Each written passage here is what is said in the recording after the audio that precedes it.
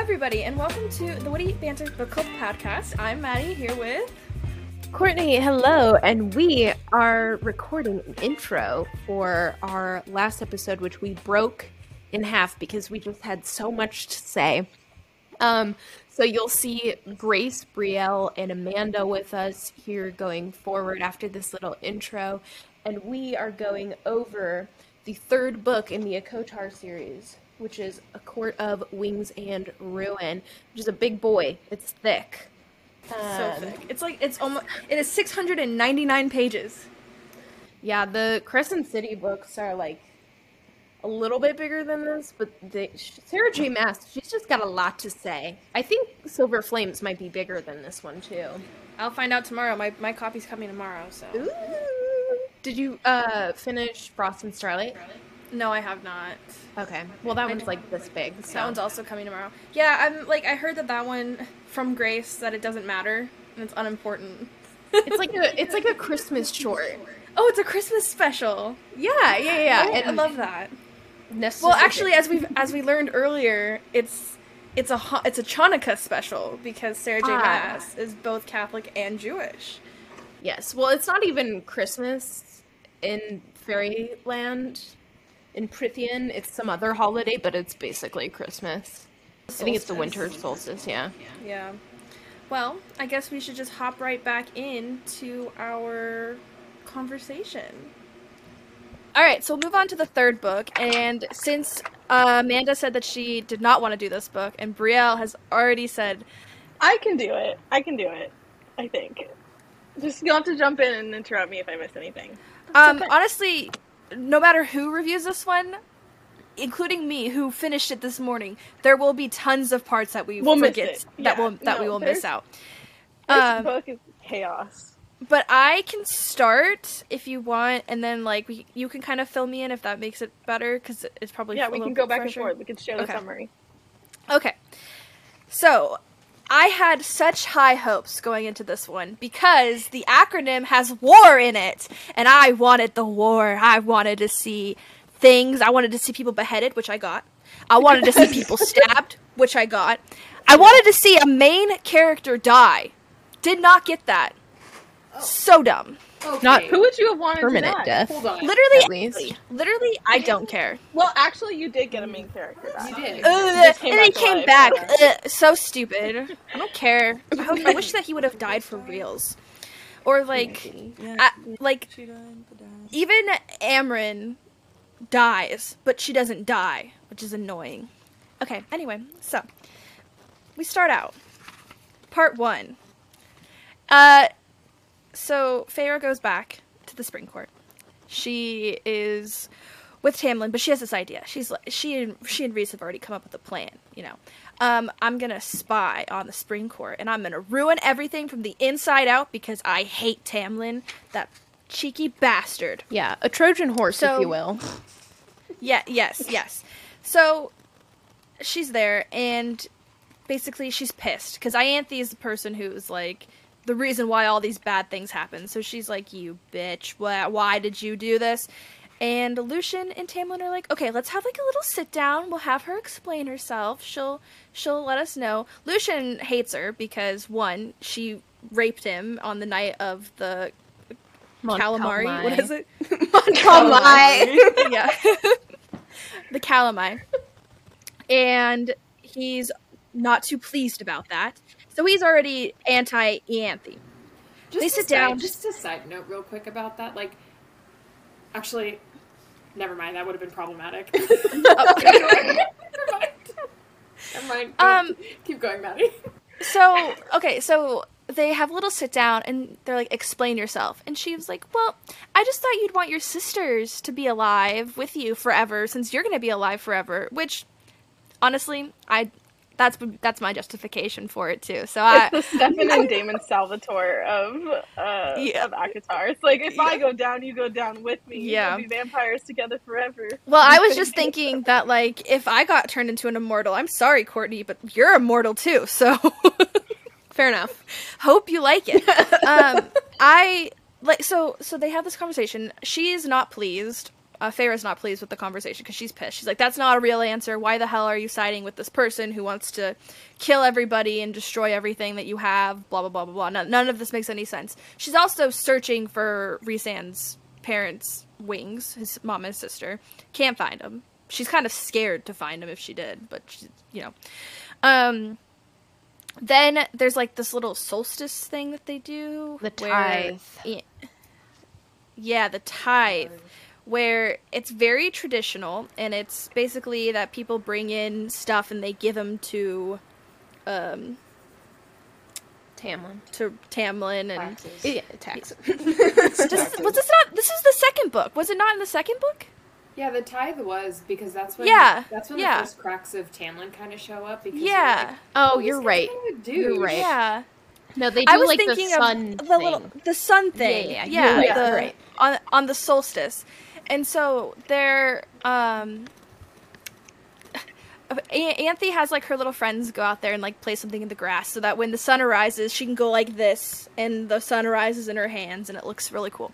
But Feyre, being the little sneaky sneak that she is, goes out there and moves it a little bit so that she's standing in the wrong spot. And the light goes down on Feyre instead, and she's like, oh my gosh, I was not expecting this. And Anthe... Yeah, and Ianthe's like, oh, actually, I planned for that to happen. I didn't make any mistakes at all. That was exactly how it's supposed to go. Because Ianthe cares a lot about how she's perceived by everybody else. Specifically Tamlin. Specifically Tamlin. It's a little strange. Yeah, I feel like also this and all these books have, like, their religion is not, like, backed by much. Yeah, they don't really, like, like, it feels like the priestesses are, like, creating the religion and forcing it on everybody. Yeah. It just feels like figureheads almost. Yeah. Like, just another way for people to get status. Mm-hmm. Yeah. So, that happens. And then these people show up, right? I don't know how to say their names, but they're twins, and they reminded me a lot of Cersei and Jaime from Game of Thrones. Oh, because those twins... They're fucking. I think it's Dagden and Branagh. That's how you say it. I didn't know how to say it, but so they show up, and they don't deserve names. Tamlin and Lucian and Ianthe and everybody's hanging out. I think is Jurian there too? Maybe Jurian's there. Yeah, and Feyre's hanging out, and then all of a sudden she hears like a little knock on her head, and she's like, "Whoa, walls up," because she's protecting her mind. And she realizes that those little evil twins can read people's minds just like she can. So she is like, you know what? I'm going to be a good person this time. And to protect my own interests, I'm going to protect everybody else's brains so that they can't get into their brains and do whatever they're going to do, break their minds. Then they go on, like, a little hunt or something like that. Or they're going to the wall. They're going to the wall because they're trying to figure out how they can use the cauldron to break the wall. And they have to find a break in the wall in order to use the cauldron for some reason. Because this all-powerful cauldron is apparently not strong enough to break the wall that it built. So, they're going down there and they're, like, doing these little things. And there's these children of the Blessed down there. There's 3 of them, and the twins are like, oh, can we eat them? And Feyre's like, no. And Jurian's like, that's pretty cool that you said no. And they... Wait, should we explain who the children of the Blessed are? Can I interrupt real fast? Sure, go ahead. Yes, thank you. In the first book, the children of the Blessed are like these like religion followers, sort of believing that the Fae are good people. Meanwhile, everyone else in the human lands think that the Fae are awful. So throughout the first book, there are multiple occasions where the 3 sisters, like, run into the Blessed, and they're like, oh my god, the Fae, we're gonna go move up to Prythian and live happily ever after and be treated like kings and queens. And everyone's like, no, you dumb bitch, they're gonna kill you because they're Fae and they're evil and they're dark. So this whole time, there's, like, this sub-community in the human lands that think that the Fae are good. So somehow they made it to the wall and, like, were able to access Prythian when it's never happened before, because the hole in the wall that allows people to pass through is so secret that the only person who's ever really done it ever before was Feyre. when she made it back in under the mountain. So like this hole is so hard to find, and while they're trying to reinforce the wall or like look for the holes, Feyre wants to reinforce it. Everyone else wants to find the hole so they can infiltrate. Somehow the children of the Blessed made it through, and it's not like an important plot point, but it's just that like these children idolize the Fae, and meanwhile there's these two evil twins are like, I'm gonna eat these bitches.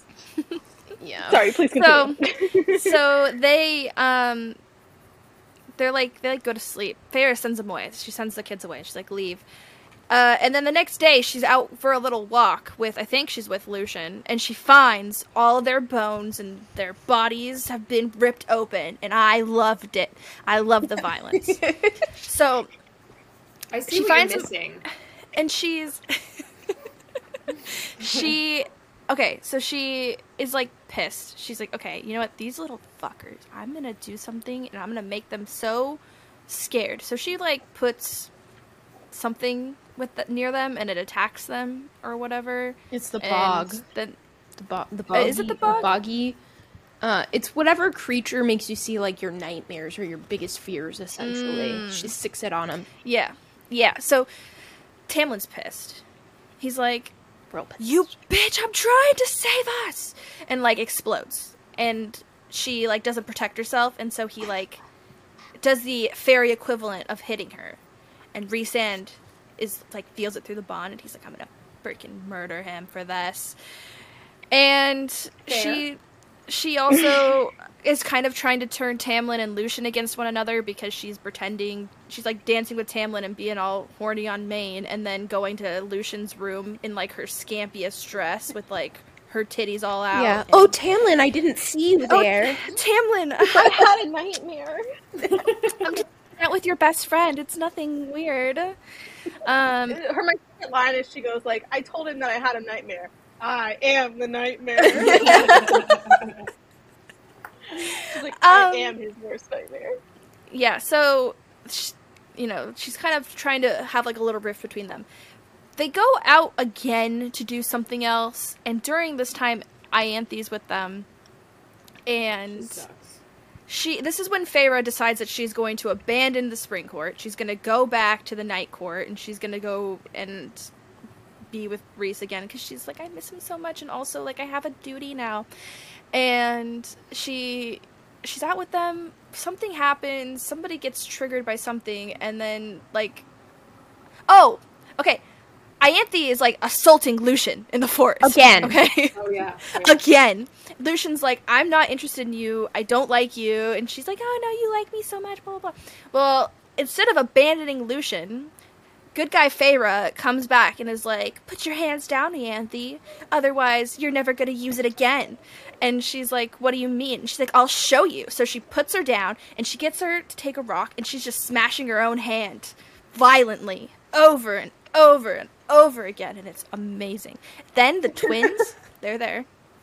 The twins are there, and they're witnessing this whole thing, and they're like, you're kind of crazy, Feyre, but you know what? We're gonna kill you. And she's like, not on my watch, and she like chops off their heads. Oh, so good.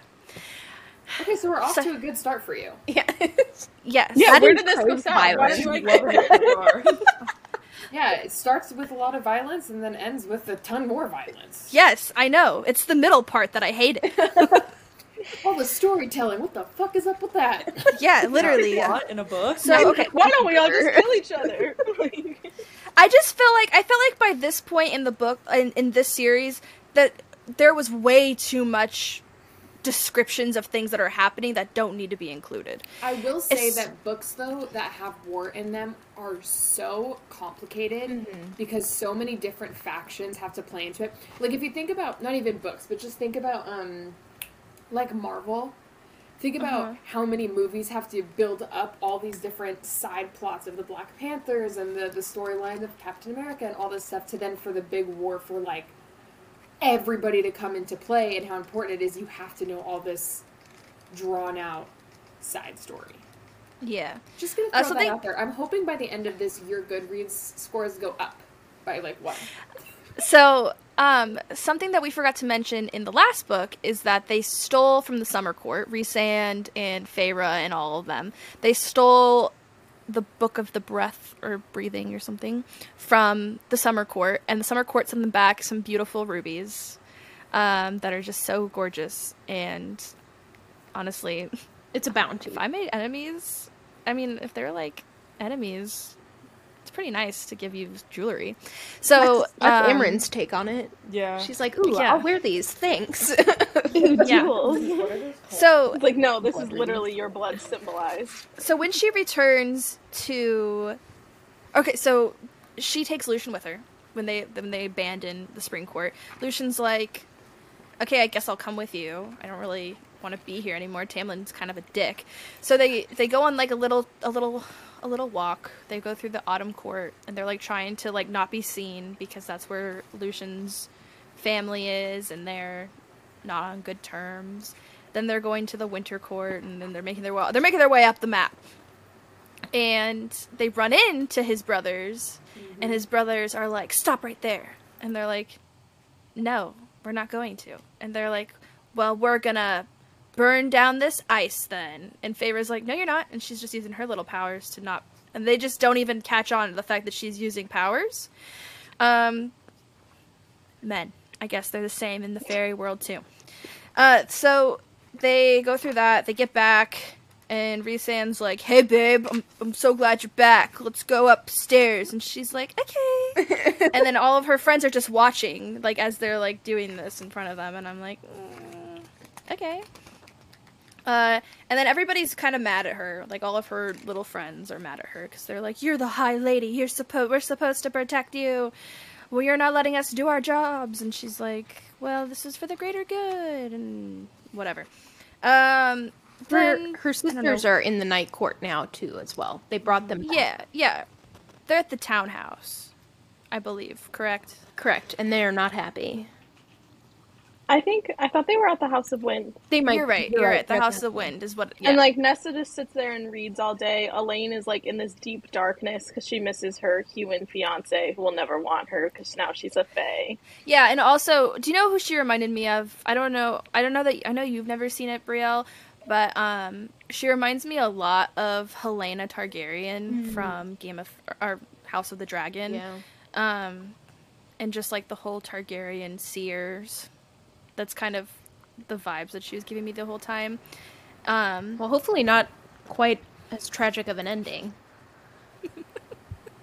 Hopefully, actually, such a tragic ending. Okay. So, she, like, goes back to her siblings. They don't want to talk to her, whatever. What else is happening during this part? Brielle, you want to step in? So... they return, and while she was gone, she has gathered a lot of information about just how, like, close Hybern is to making his pounce. And so, now that she's back as High Lady, she and Rhysand and the entire Inner Circle are on this kind of quest to visit with all of the High Lords to kind of get them on their side, because not everyone fought on the same side to keep the humans safe, but from here on out, it's like everybody but Tamlin wants to save the human lands. They don't want to re-enslave and do all this stuff. Well, actually, Autumn Court's kind of an ass, but, like, everyone's kind of trying to team up, and led by Rhysand and Feyre, to build an army against Hybern, because Hybern got all the resources. He has the largest army, he has all the weapons, he has the cauldron, like, he has everything he needs. He's also taken, like, different parts of the cauldron from, like, their special places elsewhere on Earth to, like, gather its utmost power and, like, reignite it with the ability to wipe out literally anyone in its path. So during this time, like, they are spying on him. Elaine and Nesta both have the ability to kind of, like, see where the cauldron is and, like, track his armies. They're meeting up with all the other High Lords to kind of, like, get their plan together. And they decide, with the help of their allies, to host a High Lords dinner, or, like, a High Lords weekend, a little soiree, where all the High Lords... A little retreat to, talk... recap their data, talk about new plans for the team, do the typical business things that High Lords do. Where all of the High Lords are invited, all 7 of them, to basically, like, pledge their allegiance to the cause and try to form this army against Hybern. And this is like my favorite part of the book before we like really enter war, because it is just so insane. And the things that come out of people's mouths are just so crazy that I'm just like, you know what, this book needed this. This is like the non-sexual spice that I was really excited about, because some of the High Lords are like super flirtatious and like trying to hook up with everybody in the inner circle. Some High Lords are like, fuck all of y'all, but I'm ready to hear what you have to say. I'm not pledging my armies. Some are like, their wives have to convince them. And like, there's all these different dynamics that are coming into play where all 7 High Lords are in presence together, including Tamlin. And that's when shit kind of hits the fan. Because Tamlin is still, he's like, she left me again. She went back to the Night Court. I'm going to steal that bitch back. Like, fuck her, fuck all of them. Like, I hate this. I hate everything. And everyone else is there to, like, plan their, like, you know, their war bands and to get everyone together and get ready to gear up against Hybern. And Tamlin, being Tamlin, the blonde man that he is, starts making really inappropriate comments about Feyre, trying to spark some anger in the Night Court crowd. The things that he says are truly like the funniest things I've ever read in this whole book series. Like, he was like, he interrupts this like literal war meeting, like planning their war, planning their attack, and like where we're going to station our troops, and like what's going to happen next. How do we get ahead of Hybern? And he's like, "Hey, Rhysand, you know that little moan she makes when you have sex with her?" And everyone at the table's like, okay. It was that night that you left me, and she's like, the sun was shining when I walked out on you, and then everyone's like, oh my god, and it's very, very tense. It's a lot of tension. So the inner court, or the inner circle, all of Rhysand's folks are like, let's get him. So they starts fighting Tamlin because of everything that he's just said, and he's disrupted this whole meeting. And Baron, who's like Lucian's dad / the Autumn Court dude, like they're all fighting. Like everyone's having all these like really hard time bringing everybody on board. But eventually, it sort of ends in like a good place. I think they're there for like 2 more days. They have like another brunch meeting. Everyone's under the assumption that all of the High Lords, except for Baron, have agreed to fight Hybern. Even Tamlin, which is important for later. But they've all sort of agreed that they're all going to fight this war, and they're going to like start planning and start finding little camps and hot spots to like plant their soldiers and prep for the war. Yes. Also, during this time, they send Hybern put assassins in Valeris, and so Amren is going to go search for them. And it was very funny because the way it's described, it's like Passover, because they're like putting lamb's blood on their doors to like not be attacked by her. Literally is. And I'm like, okay. I read it and I was like, oh, literally. I think SJ is Jewish. I'm pretty sure that's where a lot of the like Passover Jewish undertones come from, is people think that she's Jewish. Interesting. Just one fact. I don't know. There's a lot of resurrections happening in here. Yeah, there's some like plague type behavior also. Love that. Some Moses. She is Jewish. She was born in New York City, grew up on the Upper West Side of Manhattan, born to a Catholic mother and a Jewish father. She was raised Jewish. There you go. She's got the resurrection and the Lamb's blood and lamb's blood, yeah. Crazy. So they go to war. Love it. So fun. Well, the summer court gets attacked first. Oh, yeah. Okay, so the summer court gets attacked. They go back. Drowning out like, the fight sounds for of that. the dying and injured. oh my god. Yeah, Yeah. Rhysand and Fucking Feyre have in the camp. real big horny sex after the Yes. summer court gets attacked. Literally, yes. I marked it, and I was like, dude, this is not the time. I feel like that's well, I'm not going to say every, but I feel like it happens a lot where you're reading a book and war happens and they always want to fuck before or after. They're just like, I think it's just rage. I think it's the adrenaline that you get from it, because, like... Well, think about But- after World War II, we had the baby boomers. Look at all those. Well, exactly. Everyone Like, it's returned from war. It's the adrenaline, it's the Makes people the fact that they horny. weren't... Yeah. The fact that you've only seen men mostly for the last 5 years. Yeah. Yep. And so the summer court gets attacked. And they come to defend the summer court. The night court comes to defend because they have Nesta or Elaine or somebody has like kind of like an inclining that something's bad's about to happen, and then they hear that something bad happens. So they go down there and they're helping them, and it helps repair their relationship with Tarquin. And then they go back to Valaris and prepare for real war. And the real war comes. Okay, so let's see. Amryn is hooking up with Varian. Love that. Oh, yeah. And Moore hooks up with Helian's Spellcleaver. Helian, I love him. and Helian is, we find out, is Lucian's father, which was the least surprising plot twist of all time. Well, yeah, like, you 'cause could tell from the second... When they... Well, you could tell... Sorry. No, you go. Well, when they dump Elaine and Nesta into the cauldron, and Elaine is dumped out of the cauldron, Lucian breaks the spell that's holding everybody else back so that he can go pick her up. And that's like the first... He's also like darker skinned than all of his siblings, because Helian is like black or Middle Eastern in the book. Described that way, like very tan. Yeah, it was kind of like, the second that they started talking about it, it just kind of like, before they can even do any of the reveal part, it was like, oh, this is where it's headed, so...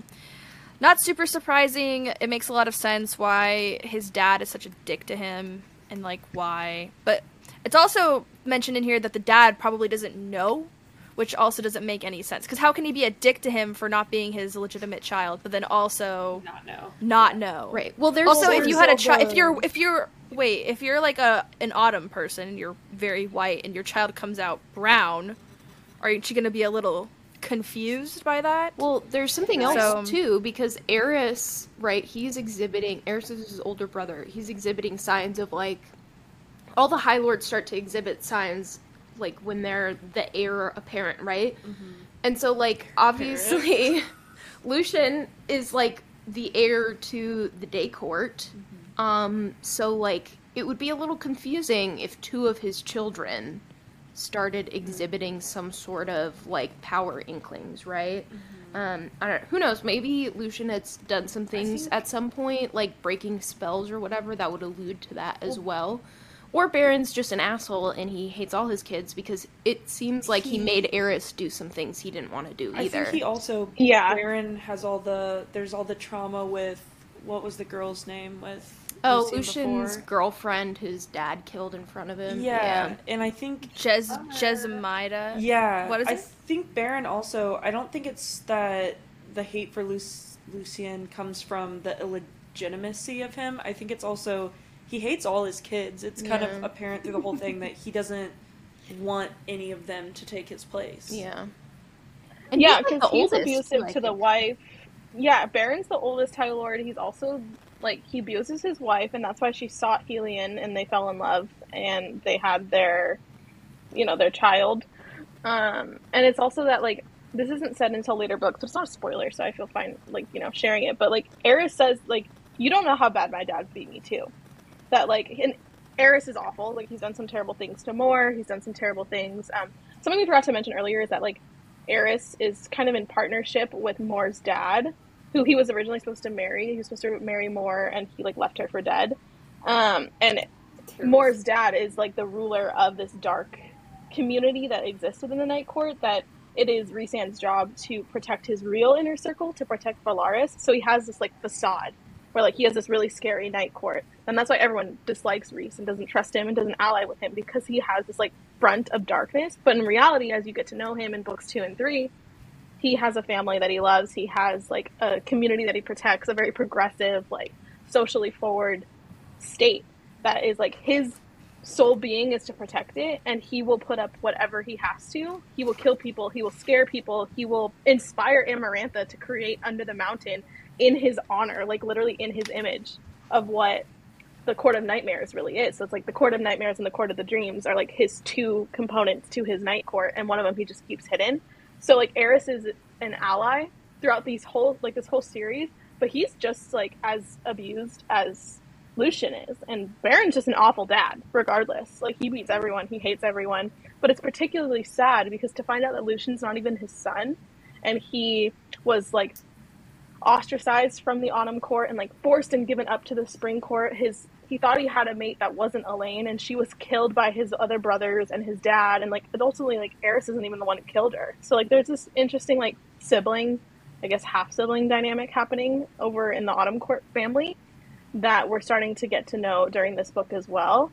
And yeah, it's just very like interesting how that all worked out. It's like it's very clear as you read through the book that Lucian is probably not a full brother to the other 6 of them, or like he's the 7th brother, 7th son, or whatever. But that at the same time, like no one really knows because it hasn't been confirmed, and also we don't know how.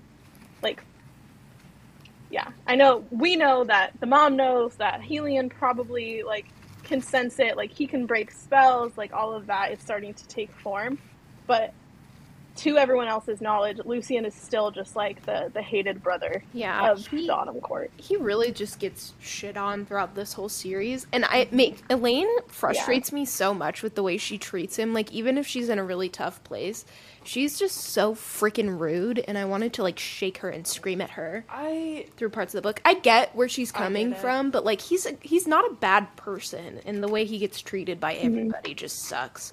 Even, I mean, like he's like the comic relief friend. Like, he's always like that one character that just like takes a beating, and he's not a bad person. So like, I would really like to see something positive come out of his experiences. Or like, it doesn't have to be love. It doesn't have to be a mate.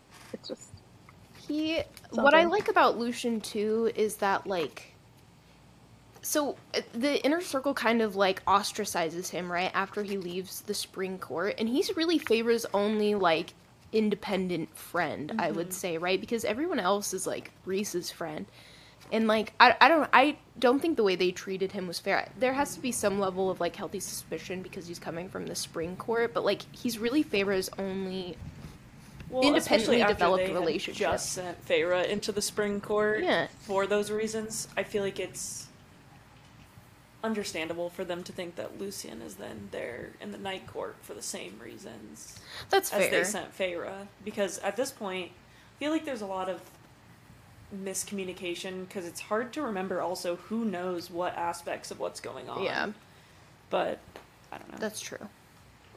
So then, something else that we needed to mention that I forgot is that when they're preparing for war, they go to the humans. They go to who Elaine should have married, and is like, "Hey, you're about to be attacked. Do you want to join us in this war, even though you hate us?" And he's like, "Fuck you, Elaine. Yes."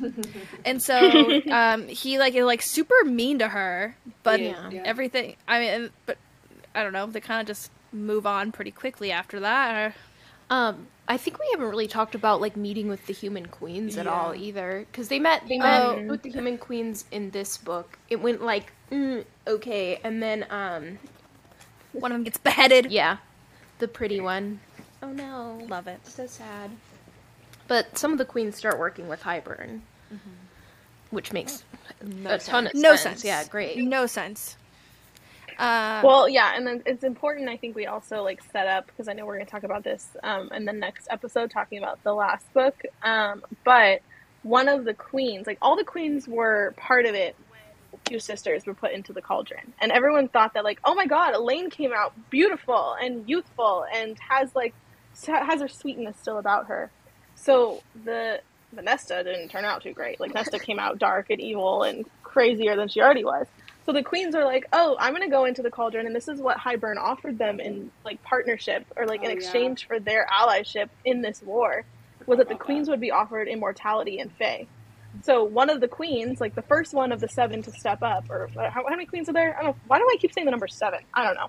I think there's 6. There was 6. There's 5 now. One of the queens.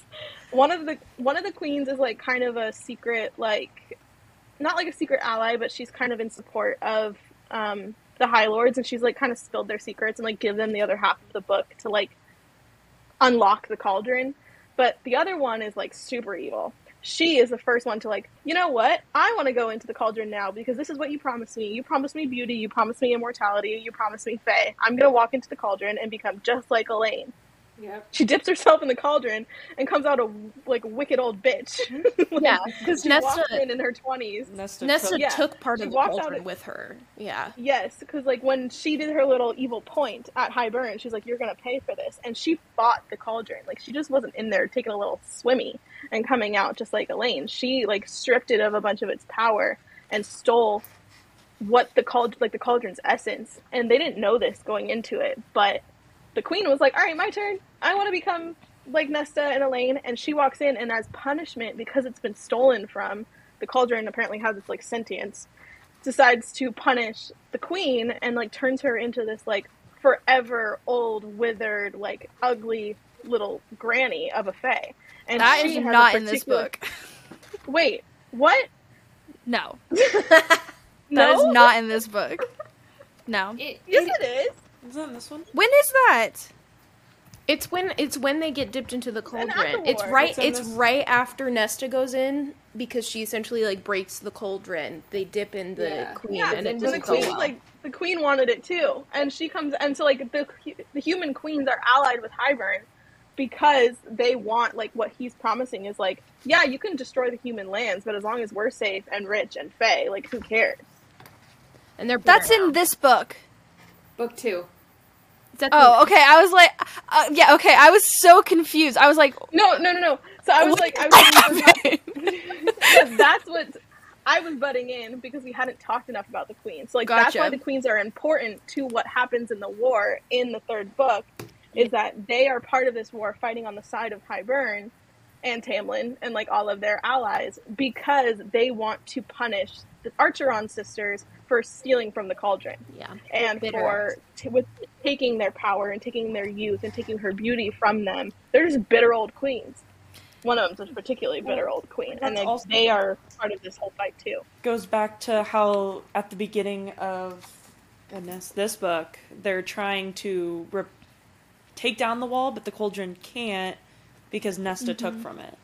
Yeah, and the King of Hybern wants Nesta. He's actively looking for her throughout the book. But also, there's a few characters I think we kind of skimmed over too, which is the Weaver, the Bone Carver, Bryaxis. I love the Bone Carver. Bryaxis, and then Kyoshi also. So there's these other beings, right, in Prythian who are they're not quite fae, they're more powerful. They're gods. They're gods. Yes. From a different world. Kind of like Amarin. Yeah, and so the Bone Carver, he can kind of predict the future, but you have to pay him in secrets. The Weaver, we kind of heard, she's the one with the weird hair cottage, bless her heart. And then there's is Kyoshi in this book? Koshai, I think, is in the 5th. Yeah. So there's another one. Bryaxis lives in the bottom of the Bryaxis is another villain / scary, not fae but kind of a god that lives in the Night Court at the bottom of the library. He lives in the House of Wind at the bottom of the library. He's super scary, and Cassian's terrified of him. So he's the Bone Carver is one of the most policed beings up in the prison. There's a prison that's on the outskirts of Prythian, and it's where all of the worst, scariest beings and gods and fae have lived for hundreds and thousands of years because they're punishment for their crimes. And in that community up there, Feyre has visited multiple times to learn more about Prythian, to learn more about Hybern, to figure out what it is that she has to do to save the humans. And the person that she allies with, or the being, is the Bone Carver. So a big part of this war is they don't have the numbers, they don't have the resources, they don't have the power to take down Hybern. But what they do have are these gods. So Hybern doesn't really know that they're going to bring out these gods, but through we forgot to mention about the Weaver's cottage that Feyre went to go visit the middle where the Weaver's cottage is, and drags Ianthe or whatever shows up, and she literally feeds her to the Weaver, and she's here's a gift, a token of my friendship. So I love it. Feyre doesn't have, I was thinking about this because you mentioned Feyre doesn't really have her own friends besides Lucian. What she does have is all the other gods and the mythical beings are always on her side. Yeah, and I think Weaver is chosen for this. Yeah, and Bryaxis ultimately allies with her to support the war. The Bone Carver allies with her to support the war.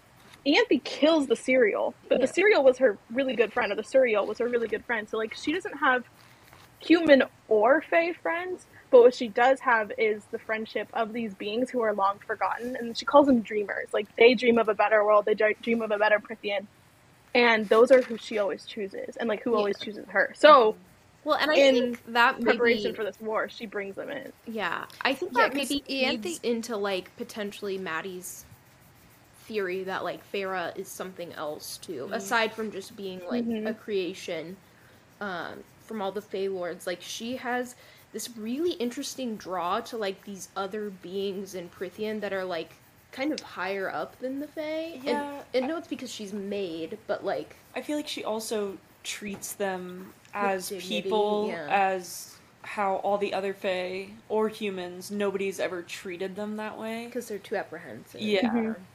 Well, and also, even the Bone Carver, like, before the war officially begins, he says, like, there's something different about Elaine and Nesta.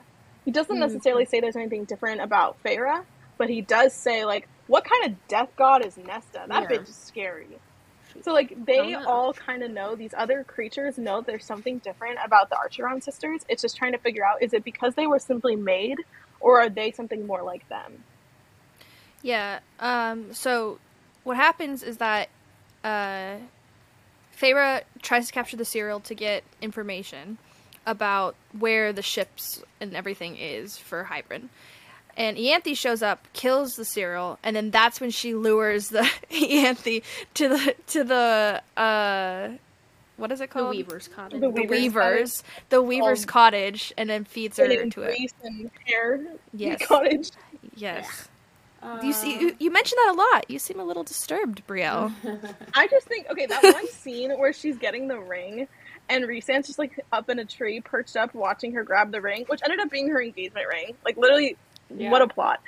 But, like, it's so gross, and I could not, like, the one thing that I can never get out of my mind is when she's describing climbing up the chimney, and she's like, why is this chimney so greasy? And it's because the Weaver literally killed humans and Fae for food, and she, like, burned them in her little cottage stove, and it's just, like, the entire ceiling, instead of being made out of grass, or being made out of, like, wheat, she literally made it out of human hair.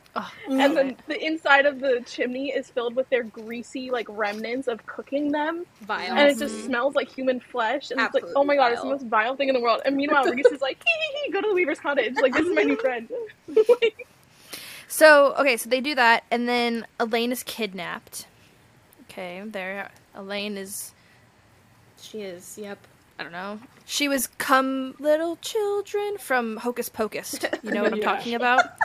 And so she went out there. But then Nesta and Feyre both get this bad feeling. They're like, something's not right. And they go to the edge of the woods, and she's gone except for her little cape. So they're like, okay, well, let's go to Hybrid and get our sister back. And so they go back to get her, and it's just Feyre and Azriel who go to get Elaine, and they has get her for Elaine.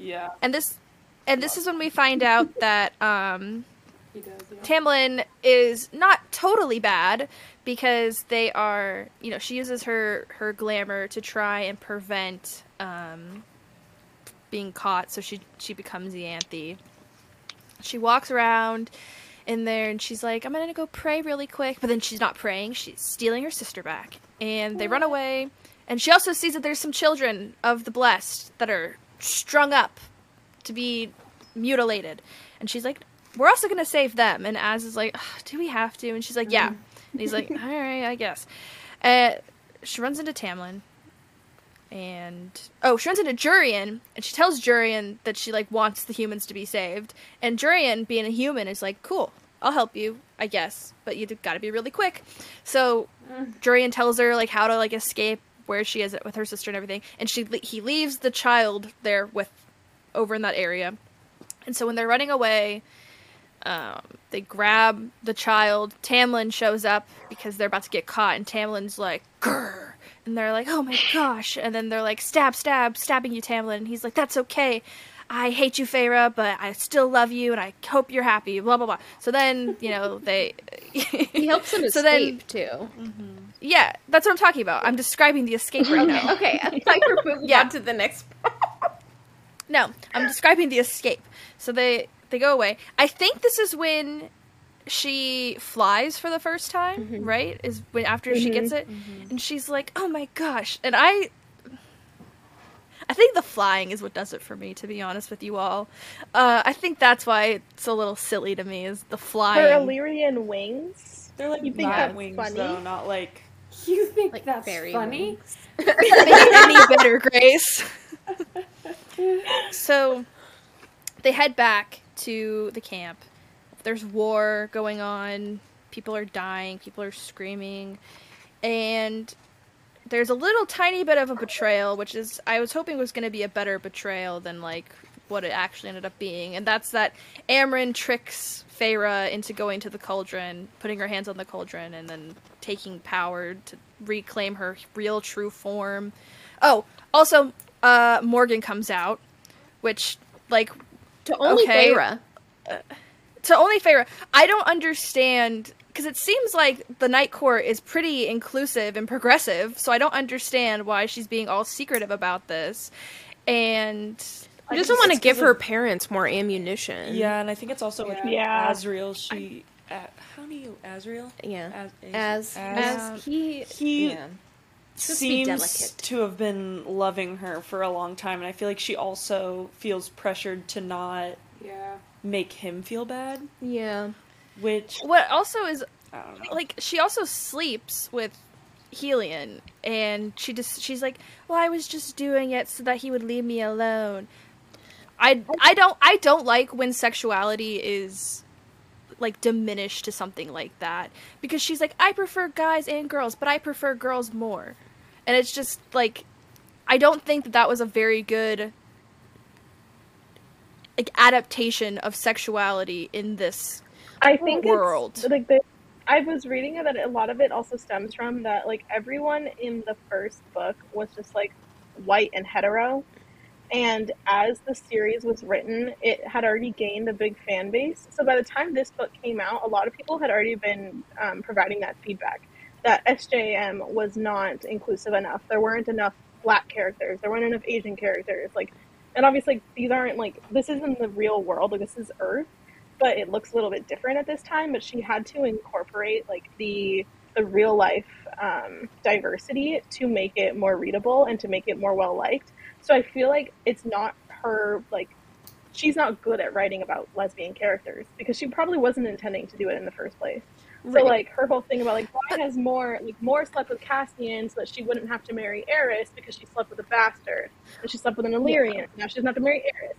Az is in love with her, but she doesn't say anything about it because between Cass and Asriel, she is, like, protected and has her family, and, like, these are her brothers, but she slept with one of them, whatever. But, like, it's, like, this whole relationship that she has formed amongst this inner circle that she doesn't want to disrupt. So it's not that she's afraid of telling Rhysand and Cass and Amryn or whatever, but yes, because it's, like, her dad is, like, still punishing her for abandoning her marriage contract, and, like, he rules the Court of Nightmares, and he believes in that space. They believe in, like, raping women and using them just for breeding high fae, and the Illyrians even hate women and clip their wings, and, like, all of these different fears that she has ties to hold her to a very specific, like, there are gay characters in the books because one of the High Lords has a male partner. Yeah. And, like, Moore was in love with a human girl, but, like, it's not, yes, she could come out to the whole group, but at the end of the day, like, just because the Night Court is safe doesn't mean that that information is safe anywhere else. Right. Well, I and just he think has, like, established relationships with all the people in the inner circle, too. So, like, I feel like coming out to them at that point, she might feel like it's a betrayal to them that, like, she hasn't been able to be upfront with them. But it also, throughout the book, describes, like, some of Moore's hookups as an effort to keep, like, Asriel at arm's length. Yeah. At bay. Mm-hmm. Yeah. I feel like it'd be super easy if you're just like, hey, Az, I don't like you. I'm because gay. I don't like. Yeah. No, I agree. See, but, And, like, I don't understand. We're Like, I also understand. straight I women. understand your points. Like, you can't, so we can't resonate with, like, the fear of coming out and stuff. And even if you have a really supportive circle, I think to some people it's still really intimidating to open yourself up to that sort of potential attack with that the sort issue of vulnerability. Is that even after what Brielle has described, the wing clipping has been illegal, right? Rhysand has made it illegal. Rhysand is somebody who is obviously been through a lot of, like, sexual issues in the past. All of them, really, have experienced some sort of sexual abuse growing up. They all have had some sort of, like, interaction with people who are, like, not straight in their world. And they all are totally okay and fine with it. They have never once done or said or, like, had any sort of negative reaction to it at all. What I didn't like about this is that it is thrown into the last 100 pages of this book. Mm. It is kind of like an afterthought, to the point where it's like, oh, you know this character who's been hooking up with guys this whole time? Actually, I've decided that she's going to be gay now. Well, and I don't understand why you can't have... Like, they should have talked about it way more in the beginning of this book. I don't care that it wasn't in the second book or the first book. In this book, there should have been way more talked about it. Maddie, when they get into the fourth and fifth book, it is touched on a little bit more. She even has a love interest in Silver Flames. So, like, that's better. It's just, but we're starting to learn more and more about each of the inner circle as we go along, right? Like, you learn more things about Amryn and stuff like that, but I think it's just a level of trust thing, and I think Moore also wants to, like, find a way to form a connection with Feyre, so, like, giving up a secret is some sort of way to, like, create some sort of connection or establish... Right before this happened, like right when Moore tells Feyre that she's gay, this was after Feyre had betrayed Moore, that they were watching the war from above a cliff and like watching everyone fight, and she wasn't allowed to fight because she is like the High Lady, and Moore is like literally as trained and as capable as the Illyrian soldiers, as the Night Court soldiers. Like, she is just as capable and is like the third in command in the Night Court, but her duty, like her job in this war, was to make sure that Feyre doesn't run away and do something stupid. And what did she do? She ran to the Serial. She ran to the Weaver. She killed Ianthe. Like, she left and didn't... no one knew where she was. And everyone was freaking out. Like, did Feyre die? What's going on in this war? So, in part, it was like her giving up that information, even though, like, it probably wasn't the best timed, and I think it has a lot more to do with SJM, like, plugging it here, because she was already receiving criticism for not having done something like it already. Like, most people who turned out to be, like, who are gay, turned out to be, like, outed or, like, announced in this book. During the, like, High Lords meeting and, like, during this whole progression into war is when we found out that there's, like, 3 gay characters, and we had no idea any of them existed or were gay going into it. So I think this is a point at which SJM was starting to receive criticism for her lack of inclusive character development and the lack of inclusive identities. So this is where she plugged it, being selfish and an annoying reader. But I'm like, I need to know everybody. I need to know everything. Like, this series needs to go on forever. Like, anywho. So, okay, so we should move on. So let's move on. Well, we've been talking about this for like 20 minutes, and so I just... So moving on to the next part of basically, let's see, the war stuff, and then... there's a lot that happens in the war. Yeah, so the big thing that happens in the war is that... Hybrid's head gets chopped off. Yes, but we're not there yet. Sorry, my bad. Hybrid, he has the cauldron, okay? And he's about to do some damage. And Nesta is like, Cassian!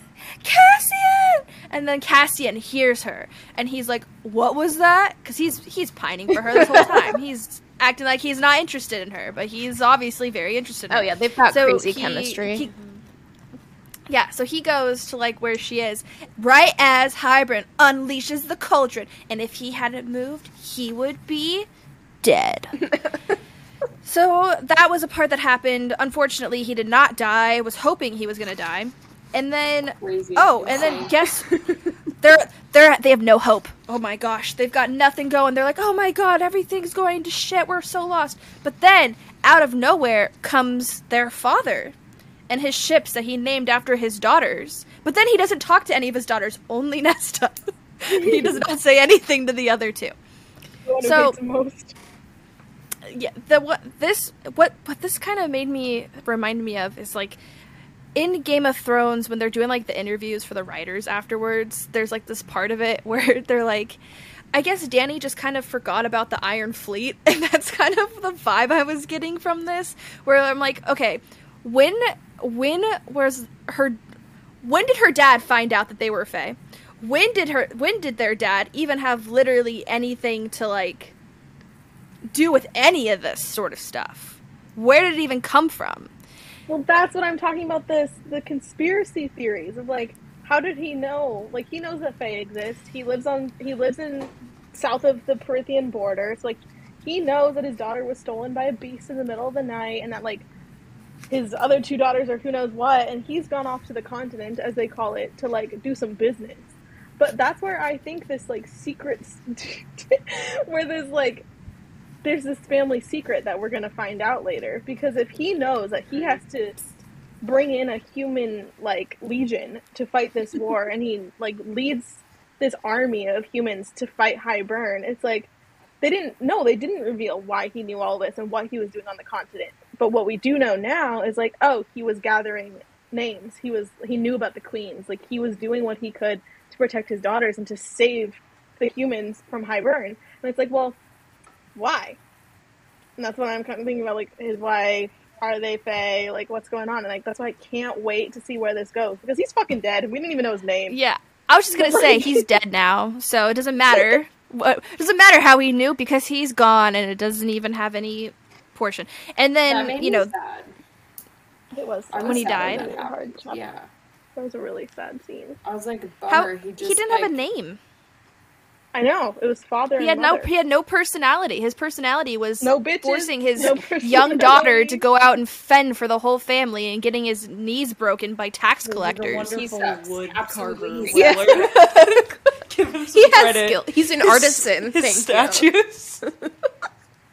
I was just sad because like it felt like he wanted to make it up to his daughters, so he was really trying in that one moment, and then SJM was like, "Nice try." So then the girls, they're like, "Daddy, no!" And they're like all upset or whatever. And then Hybern, let's see, somebody stabs Hybern. I think It was Elaine. It's Elaine. It's Elaine who stabs him. And then Nesta beheads him? Yes. Yeah. No. Yeah.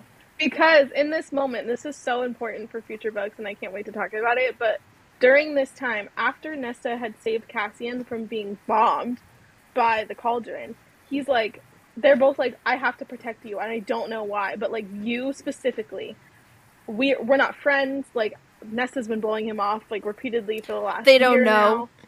They don't know. But like, they feel this calling to each other, and like, when she yelled Cassian, she knew that she was going to let thousands of Illyrians die if it meant that Cassian was okay. So now at this point, Hybern's using that as a weapon. He's like, well, let me beat the shit out of Cassian to destroy Nesta, because he wants Nesta because she has the Cauldron's power, and he wants to kill her and get that power back.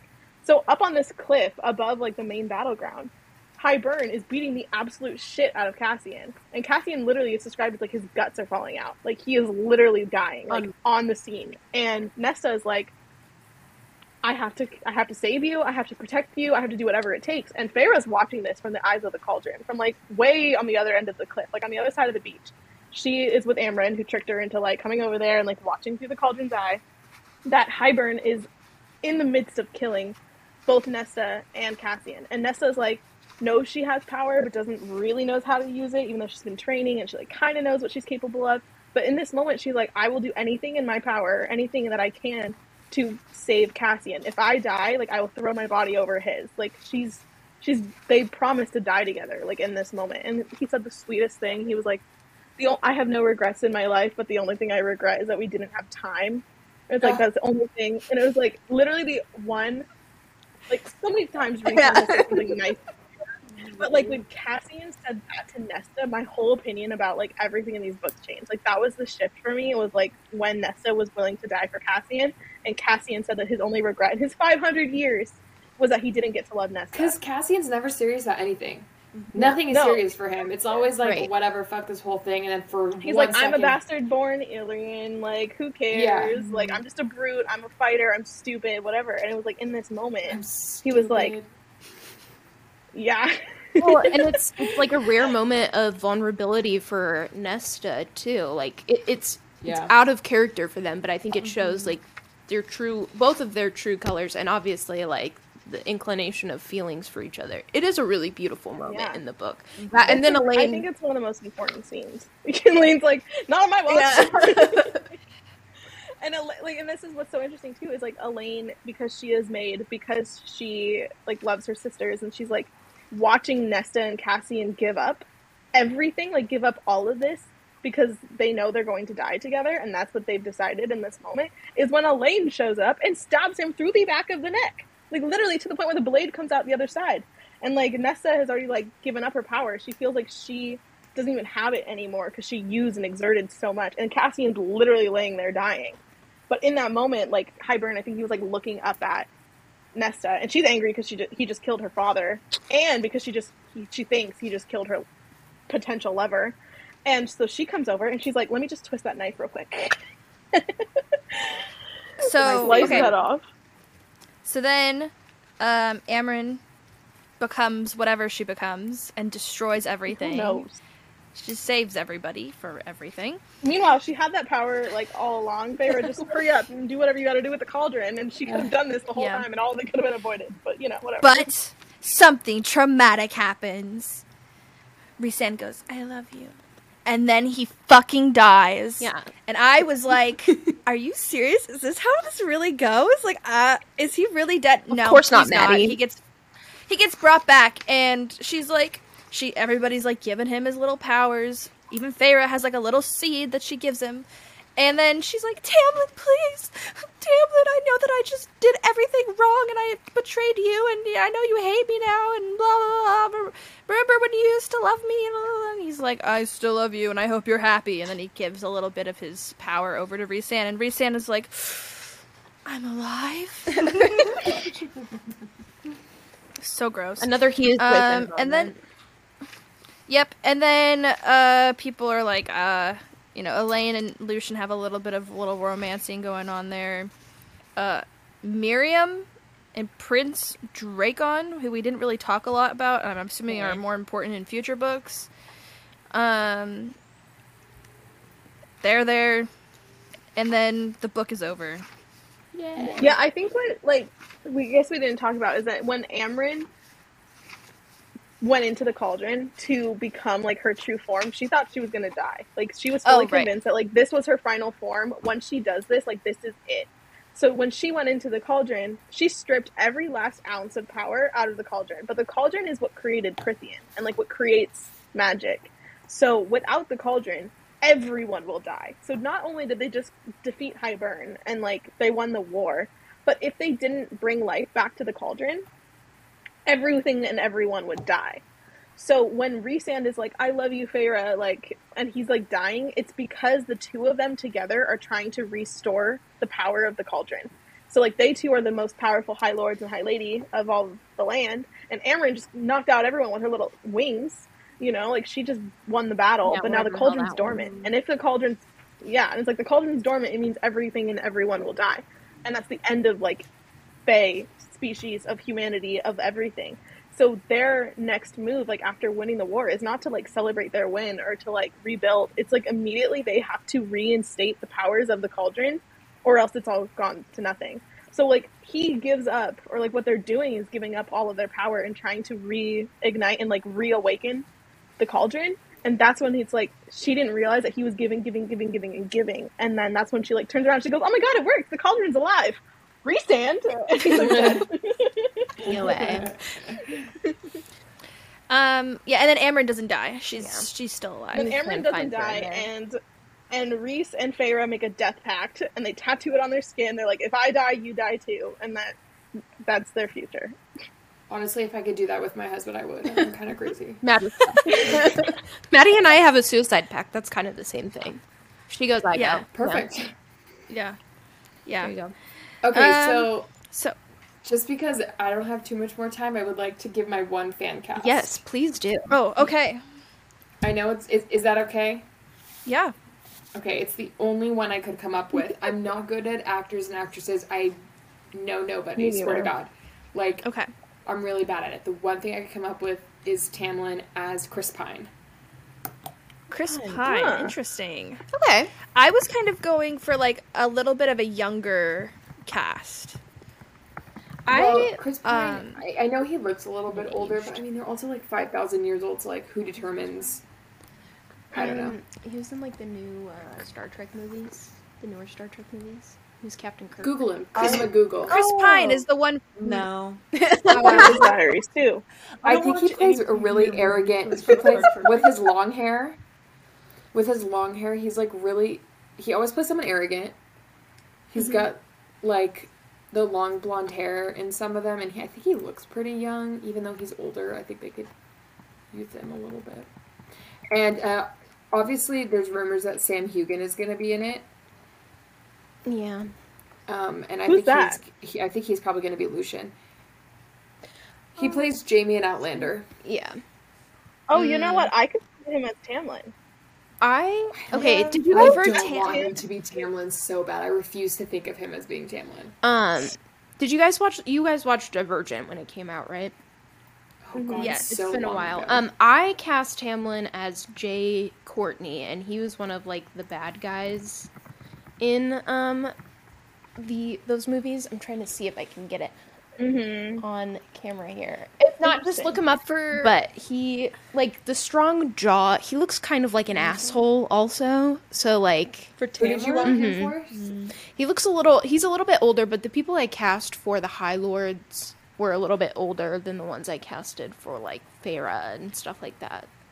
Well, yeah, because they're also for like there's me- a 10-year like visible like obviously there's like hundreds and hundreds of years of age difference, but they age slower and they're supposed to be in their 30s. Like everyone in the inner circle is in their 30s, I think, and then everyone that's like Feyre, Nesta, like they're all in their 20s. So I get really annoyed when movies cast way too young looking people or way too old looking people. So I was truly trying to go within like these people look like they're in their early 20s and these people look like they're in their early 30s.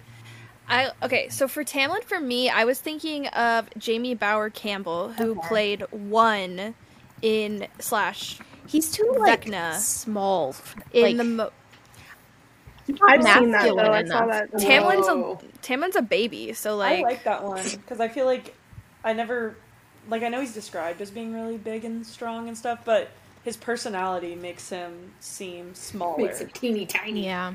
And then, okay, so for the sisters, okay, for Feyre, I don't know how to say her last name. Her name is Kristen Ferreira or something like that. Ferwayen. It's Norwegian. How do you spell it? Apparently, that's not even close. Hold on. Okay, yeah, I'm like way off. It's Christine Froseth. Christine Frost, there we go. Oh yeah, I could see that. Wait, I think that's who I put. For- I see more Lane. I see well, Elaine in for- her big time. For Elaine, I casted the girl who's like one of the main characters in like the first few seasons of American Horror Story. Tasia something. Really interesting. I did. And then for Bridget Nesta, Satterley. Bridget Satterley. Bridget Satterley looks like this. This is who I picture Elaine. Oh, Okay. for sure. I That's a good. picked Daisy Edgar Jones for Elaine because she gives like that doe-eyed vibe, I can see that. you know? And she's supposed to be a little older than Feyre. And then for Feyre, I had Odeya Rush. I think she's an Israeli actress. For Nesta, though, I casted Victoria Pedroletti or whatever, who's Love Quinn in You. Okay. Yeah, I think I love Wait, for who? Victoria. Who did you cast her as? Nesta. I have a big old crush on her. I love her so much. yeah, she's beautiful. Originally, I had casted her as Feyre because she's so pointy, you know? Like, she just has, like, a pointy She face. is really pointy, you're right. But, like, I thought that maybe she was a little too old to be Feyre because Feyre is so young. Yeah. And so... Yeah. For Nesta, like, I just picture such sharp features, like, almost Angelina Jolie I couldn't even type. think of anything for her. But, like, I wish Sophie Turner was older because I think she would make a really good Nesta if she played almost exactly like she did as Sansa in the last couple seasons of Game of Thrones. I fan casted Sophie Turner as Amarantha when she has her red hair. I've seen that before. I casted Isla Fisher as Amarantha because I thought it would be funny to have like comedic elements. I really want. Oh my god, that'd be funny. I really want Erin to be Asian. Yeah, Yes. she has to be. Right? Because she's Asian in the book, right? Yes. Yeah, she was. I love her. Every time I read her, I thought about like Edna from The Incredibles. And like everyone always talks about that because she has like the blunt bob, it's like black hair, and she was like girl, and she calls everyone girl. I'm like, that's Edna. That is. I have the perfect Cassian. Same. Oh, okay. His name is Can. Yes! He's Turkish. He's so perfect. He is the perfect Cassian. Please tell me who this person this is. Not Cassian. Oh my god. I know. Oh my god. That's so funny. He is like the. He is like the perfect Cassian. Yeah. Even after reading like the other books where we get to know Cassian a lot better, I was like, that's him. That's him. Also, this is really stupid, but the Cassian character, like the trope, reminded me so much of Emmett in Twilight. Yes, like in the first couple of books, I was because I didn't know his appearance very well. I kept picturing Emmett from Twilight, and then it wasn't until like I like learned more about what he looks like and like the descriptions of him in Frost and Starlight and Silver Flame that I was like, oh, it's Candyman or whatever. How do you pronounce his name? So, for Ianthe, I casted Dove Cameron.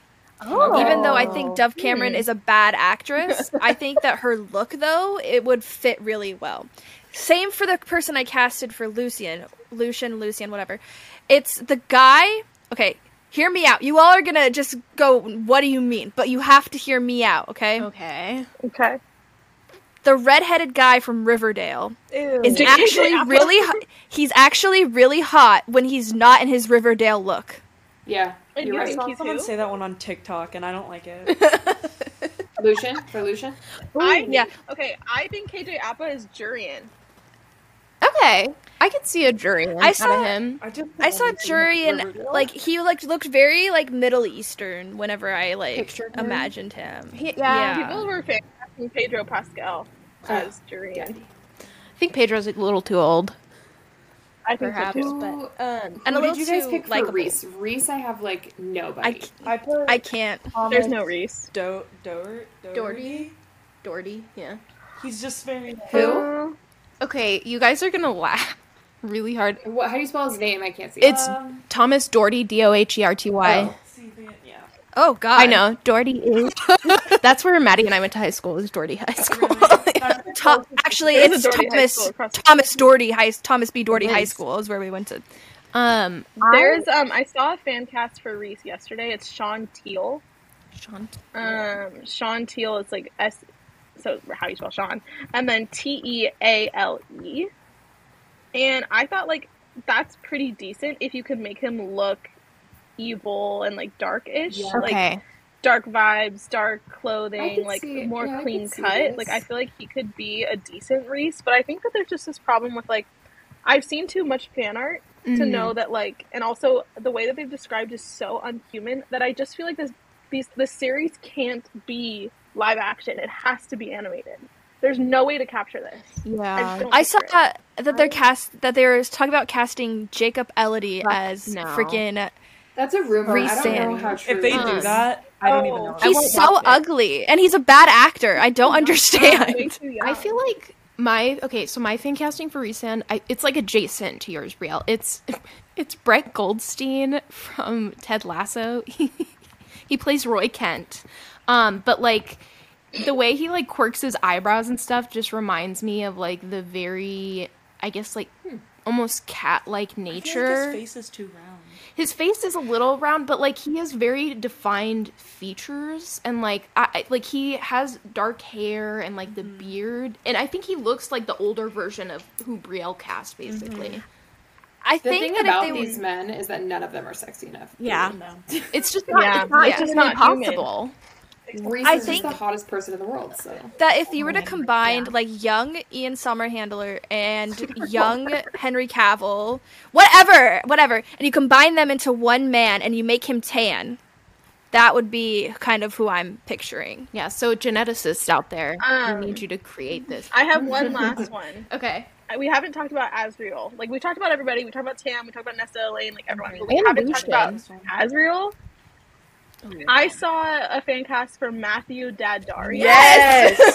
I'm so passionate about that. That one is definitely it. I 100% see it. Like, that is Asriel in my mind. He is, like, very, Wow. like, he looks like he has secrets. That's spot on. He looks like he's followed by shadows. Okay. I I think that.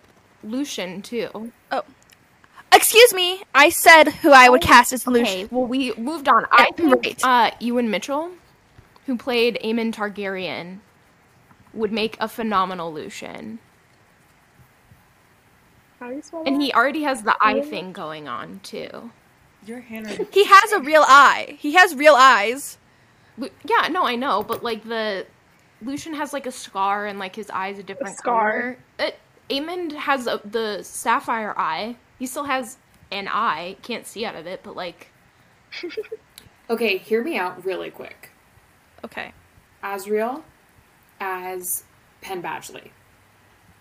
Honestly, I was actually kind of thinking that too. if he beefed up Yeah. a little 'Cause I bit, think- maybe because he's Yeah. Penn Well, he's, Badgley's actually very really hot. shadowy. He's very shadowy. He's very elusive a little bit. He could play that kind of character really well that sits in the background but creeps you out at the same time. And I feel like Asriel kind of is that way Like right Joe. now. Where I'm like, what is your like Joe? I'm like, what's your thing, dude? Like, what's going on with you? You're kind of Spy. weird. I could see that. I just think that because the Matthew Daddario dude looks so much like the fan art that I've seen, that's why I see it. Because, like, fan art is, like, in my brain. yeah. Will you guys send me your fan art and like who you think they should be so I can make it into like a little Instagram post? Yeah. Yeah. Okay. Okay, so the last thing that we're going to do before we go is who in this are you? Who do you think you are? And I think we'll just I go have with an who do easy you think answer. you are. Okay, Brielle. Easy answer. My hobbies are Elaine. Baking, gardening, like, girly weird shit like that. But then, like, also Nesta, because this is going to come out later, but she just sits around and reads smut and is a bitch. That's all of us. I am like, I am the Nesta personality with like the smutty, like likes to drink and listens to a lot of music and is very angsty and angry. And then like, I like the little things that Elaine likes to do. That's my Okay. answer. Okay. Who wants to go next? I feel like I'm probably more like I can see that. just like I don't know, I feel like our personalities are similar. Like she's always she's just fun. Yeah. I like her. But she also I wish I was Nesta. Like Yeah. I wish. But like But- I think more is kind of almost like some sort of like glue to the group. Like she as much as she is like really fun, she also has a calming presence, and I definitely like Yeah. get those vibes from you too. Thank you. Nobody gets that from me. I appreciate that.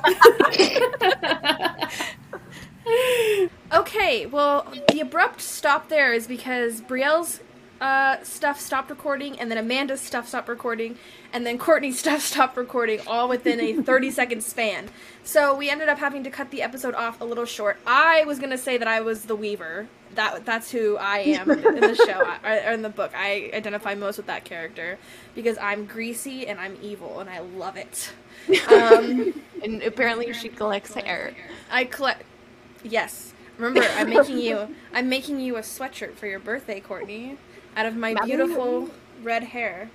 She sent us I don't know if this is it probably was not in the last part. I don't think we But- talked about it, no. She sent us a picture of her cleaned out drain the other day, and she could easily make me a sweater with that. Yeah. Have you seen those girls on, like, TikTok who, like, collect their hair? Yes, and they put it on a piece of tape. I went to a museum in St. George, Utah. It was a Mormon museum, and they had hair wreaths there. Okay, I don't know what that's about. the Weaver's not too far off. It's just 45 minutes north of me. That's right. St. George is not that far from me. I know. I feel like I need to take you there just so you can have experienced it with me. Experience my Mormon culture. They do have a death cast of Joseph Smith's face, so... We're off topic. Anyway. Totally off topic. Anyhow, how this episode, I think, or like this, the second part of this conversation that we had today, I was the lead talker in this one, and Brielle was helping me as well because there was no way. I finished this book this morning, and there was no way that I was gonna like remember all of it. Everything. I even tried, like I had to go back and I was watching a YouTube video of this girl doing a full summary of this book before we got on the call because I was trying to make sure that like I remembered key parts of it and like kind of like where this book started because I've been reading these books like back to back to back to back. Yeah. So. It's almost like too much to chew at once and like process. So I totally get that. I think that actually might be part of the issue why I don't like these books so much is because I'm reading them really fast. And so I'm not reading them in a way that I can truly digest everything that's happening. That's what because I've been listening to the audiobooks as well, like, to try and Supplement. get to like, because there was no way I was going to read this book in 4 days. I had to listen to the audiobook.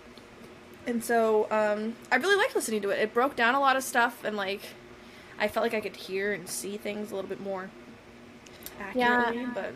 I think some fantasy series are maybe just easier to consume via audiobook. My boyfriend listened to them on audiobook and he enjoyed them. But like it also could just be that you don't like the series and that's okay. I know. I'm just so different and unique. I'm like Feyre. I'm just like so different. Are you gonna start painting? Are you gonna paint Terry's house? This is my house. Yes, are you gonna paint paint. I painted my shelves. You can paint my eyes on your door frame. That's what Farrah did. I could do that. What if I did that? What if I painted this room with the eyes of every guest? Well, first, what are your current painting skills? Non-existent. Similar to Amanda's theory, where I paint and everybody's like, "Oh, great, good job," but it's really just shit. So that's honestly so funny. I haven't heard that, and I've been on like Kotar TikTok forever. But that is really interesting. Like, what if everyone is just like trying to protect Feyre's feelings, and she's just dog shit? She's just horrible at it, and they're like, "Wow, it's so good." Like when you're 5 and you bring a drawing to your mom and she's like, "Oh my god, that totally looks like a dog." Yeah, not at all yeah, just like a melted lump of nothing. Yeah. Mm-hmm. I'm thinking like maybe Nesta was justified in trying to scrape off all of her paintings. Nesta's like, "I'm trying to protect you." Okay. Yeah. This is awful. Nesta's the only one who's been real with her this whole time, so. Wow. Just wait until you remember that specific comment. Oh, okay. Okay. Well, I guess that is the end of this episode. Next week is a special week. Courtney and I are together. We're doing something. We're doing a podcast, but not book-related podcast. Don't know what it's going to be yet. The week after that is going to be the last 2 ACOWAR books. So, keep that in mind. And Maddie and I will both be 25. Maddie will be 25 tomorrow from when we're recording this. Tomorrow. My birthday is April 17th, which is tomorrow. Courtney's is April 29th, which is in 13 days. I know. 12 days and a whole zodiac is all that divides us. And, like, parents and... Yeah. State lines. Your dad's, like, basically adopted me at this point. To replace your brother, so. Okay, so if you are interested in what we're doing when we're not on here, we have a TikTok, an Instagram, and a Facebook. Go follow them if you want. It's at the Witty Banter Book Club. What? I said yeah.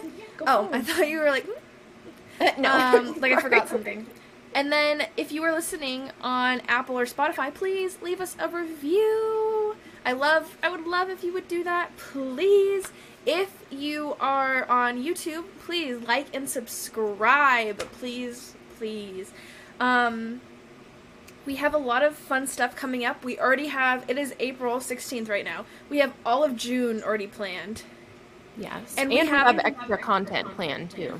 Yes. And then July is going to be interesting. July and August, which we have to talk about, but yeah. I will probably also see Maddie again at some point in that time frame. Yeah. Probably if we're on the record that we're going now, it'll be twice. But by the time it's July, so this is what, like every month and a half? Yeah. That I come see you? Yeah. Yeah. And July's a long month, so true. And May's also, there's 5 Mondays in May. Moral of the story, lots of good stuff coming down the pipeline for all of you who are following along on our journey. Yeah. Anything you would like to add to finish off this episode? I don't think so. Thanks for, following along on this series. Maddie and I have mixed feelings for just about the first time on this podcast, but I still, as much as I love this series, I recognize that there might be some flaws. It's not even my favorite series by Sarah J. Maas. But the other one's just so long, it's hard to ask people to commit to reading that. Yeah, you're like, when you read Crescent City, there's 15 books. I like Crescent City, but Throne of Glass is my favorite. Sorry, Throne of Glass, that's one with like 1,000 books. It's 8 books, and they're all like this size. Some of them are a little smaller, but there's some hefty chonkers in there. So, maybe eventually.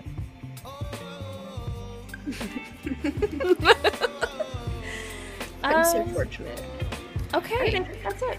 Yeah. So, I guess all that's left to say is... Happy reading.